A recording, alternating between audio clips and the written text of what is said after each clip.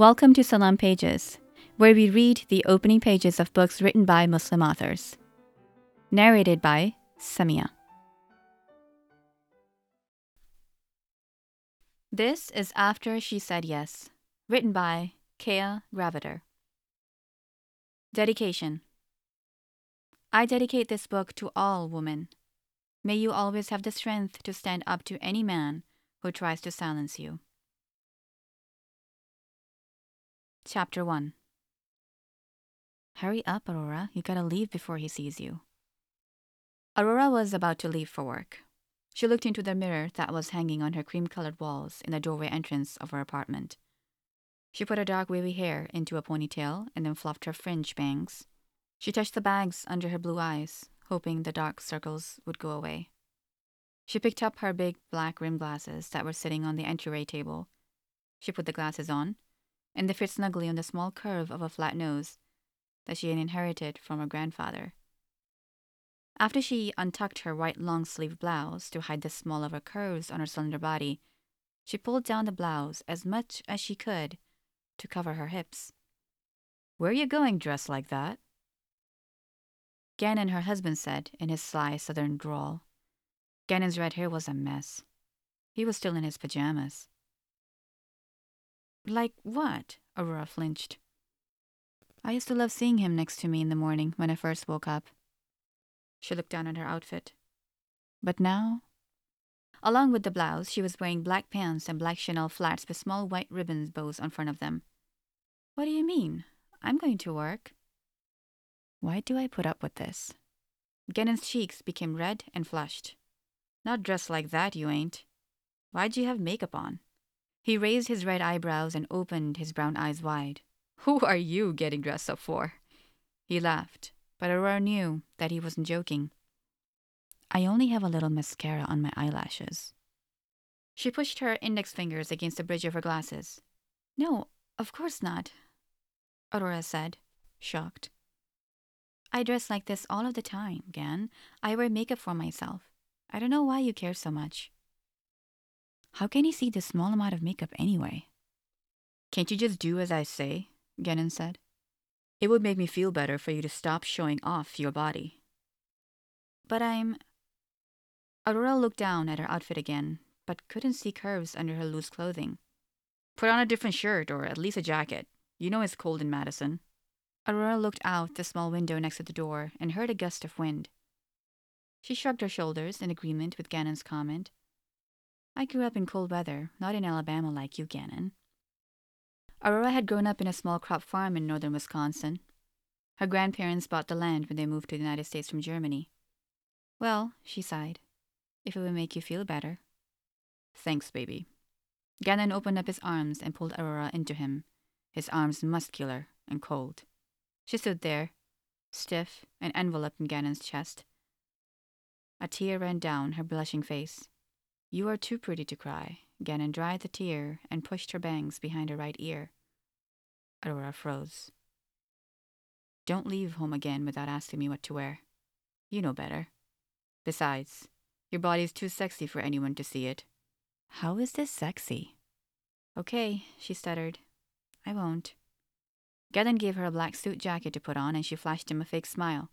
She grabbed her purse, keys, and coffee mug. As Aurora stepped out of her house to lock the front door, she took a deep breath and inhaled the crisp air. As she exhaled, she tried to release the tension that had been building in her chest. She grabbed her phone from her purse, put her headphones in, and listened to Enya to relax her nerves. Her polished thumb, a glossy red, swept the volume up across the screen. She walked up State Street in downtown Madison, Wisconsin, starting from the college to the state capitol building. This part of town was filled with restaurants, bars, and vintage clothing stores. While she was a block past her house, she stopped and set a coffee mug on a park bench. She rolled her eyes as she took off the black suit jacket Gannon had urged her to wear. She draped the jacket over her arm, trying to dismiss the thought of Gannon from her mind. As Aurora continued to walk, she stared at the trees bursting with color. The colors reminded Aurora of the cold autumns in her hometown. In the summers, the fields were covered with crops of some sort, usually corn or hay rustling in the wind. Aurora took out her headphones as she walked into her work building. The glass-fronted building was sandwiched between an art museum in an old Italian restaurant called Amore. "Good morning, Mrs. Tucci." Tiffany, Aurora's assistant, greeted her. She was a short brunette with curly hair wrapped in a bun. "Morning," Aurora replied as she opened her office door. Next to Aurora's office door was her nameplate, Aurora Tucci, Happy Living Magazine, Editor-in-Chief. Aurora's office had white walls with one painting made of colored squares of black, pink, and yellow. Her desk, where she spent many late nights editing, was pushed to a corner of the room. On the left of her desk was a full glass window overlooking the marbled Wisconsin State Capitol building. She loved the way natural light was brought into the room. She also loved to watch people walk by and imagine their life stories. The window by her office door overlooked her assistant's desk, but she usually kept the shades on that window closed. She liked her privacy. On the wall behind Aurora's desk hung her diploma in a dark brown wooden frame. In another frame was her first article published in the New York Times. Aurora's phone rang. She pulled it from her purse. Shahrazad popped up. What could she want? Aurora picked up. "Hey, Aurora," her friend said while sighing. Aurora and Shazzy met through mutual friends a few years before at a party of one of Aurora's college friends. Shazzy was shorter than Aurora. Aurora thought she was curvy and beautiful. Shazzy had black shoulder-length bouncy curls. Some would call her chubby, but she owned her body shape.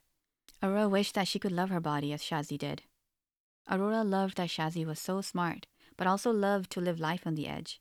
She wanted a spontaneous spark in her own life.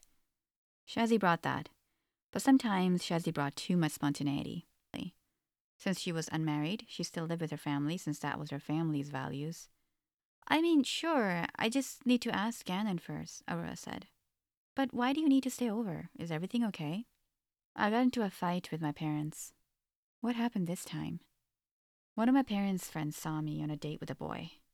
"And?" "A white boy." Aurora exhaled through her teeth. "Shazzy." "Well, we were kissing." Aurora rolled her eyes. "I think she usually does more than kissing." "I was raised Muslim," Shazzy said. "You know my parents are strict. But I hate being told what to do. I'm 30 years old." Shazzy tried to be promiscuous because her Iranian parents were old-fashioned, so she always lashed out in her personal life in any way that she could. "I don't know how you can manage to sneak out. I mean, I can't." Aurora cut herself off. Well, anyway, what if Gannon says no?" "I don't want to stay alone." "Shazzy appears to be so tough on the outside. So why does she want to stay at my place?" "Come on, Aurora. I'm not asking you to go out and party. I'm just asking to stay over." Aurora could hear the shakiness in her Shazzy's voice. "Beside, I will be in good company, and will bring wine." Nights when Gannon would go out of town for work, Shazzy would call Aurora. Some nights Aurora wanted to spite Gannon, so she would let Shazzy drag her out to a dive bar called The Outfit. The faux leather seats were torn, and the neon sign only displayed the letters DOU_F. After a night of dancing and drinking, the hangovers would make Aurora feel nauseated and irritable. "No, I don't really want to drink tonight," Aurora said. "I just got this book from the library." "Don't be so boring," Shazzy said. "You're a career woman. You need to enjoy yourself. Come on, it will be fun. Reading a book and drinking a cup of hot chocolate is reward enough." "Aurora, really?" Shazzy said. "That sounds pathetic." Aurora sighed. "Fine.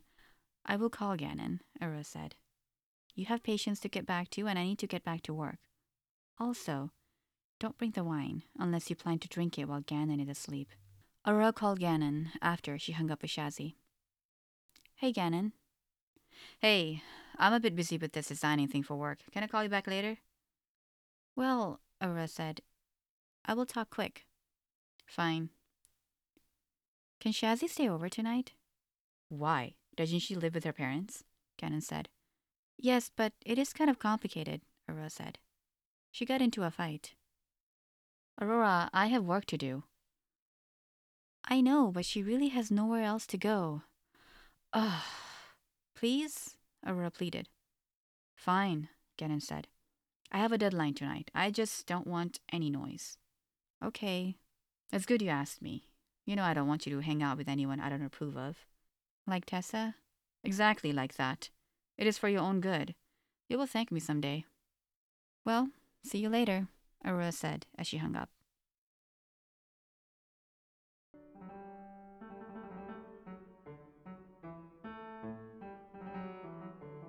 Do you want me to feature your book at the Salam Pages podcast? Then please write me at readmybook@sonaliving.com. If you love my narration, then please rate and review this podcast on iTunes. And don't forget to follow me on Instagram at Salam Pages.